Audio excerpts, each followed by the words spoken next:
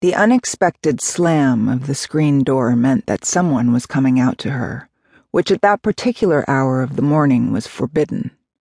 Tatty Chase was not an unreasonably demanding hostess, even by the permissive standards of the Hamptons, but the guests at her place in East Hampton were subject to 3 strictures. They could not invite anyone else to the house without Tatty's permission. They had to contribute to the liquor supply. And on sunny days between 10 a.m. and 11 a.m., they were to stay off the back lawn, for that was where and when Tatty sunbathed in the nude. The ritual was in part a professional consideration.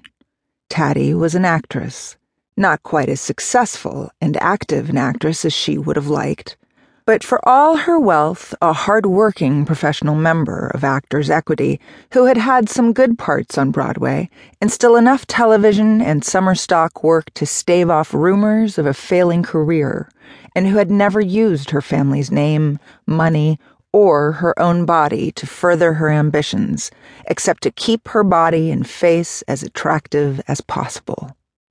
She possessed a lovely body. Her first major role, at 18, had been that of a slender blonde ingenue. She had now just turned 30 and was still playing slender blonde ingenues. With the dedication of a professional, she had kept her figure just so, and these regular sunbathing sessions kept her tan just so.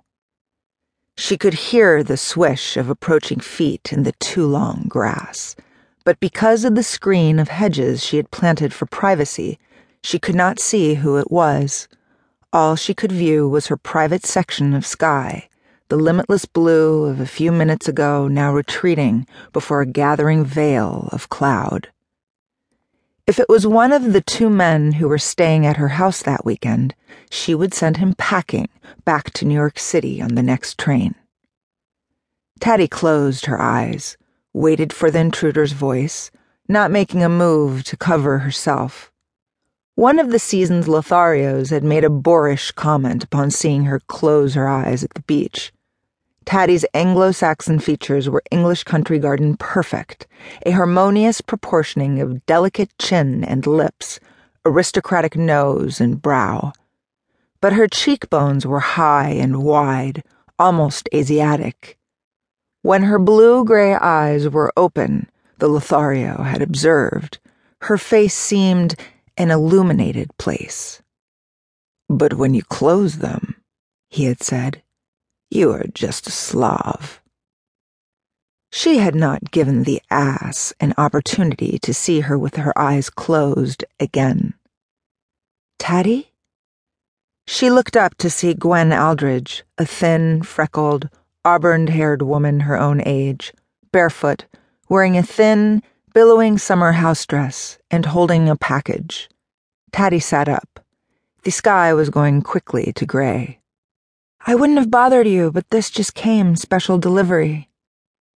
Gwen had once been considered as beautiful as Tatty when they were young and close friends in Greenwich, Connecticut.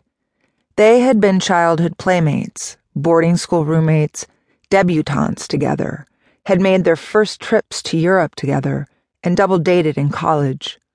The Aldridges had never really had all that much money. Her father had been an industrial manager who lived entirely off his salary. When Gwen's young architect husband died 6 years after their marriage, she had been left penniless and compelled to support herself by teaching school. When school was not in session, she lived with Tatty, at Tatty's request. "Thank you," said Tatty, taking the package. She thought at first it might be a script someone had sent her. "I'll be having lunch at the house today. I'll be in shortly." "They all will, I'm afraid," Gwen said, with a faint, troubled smile, a frequent expression. "They're predicting rain." Tatty nodded, but said nothing more. Even as Gwen turned to walk away, Tatty was staring transfixed at the return address on the package. MMA Matilda Iovashenko Hoops, Pommel Ridge Road, Braddock Wells, New York.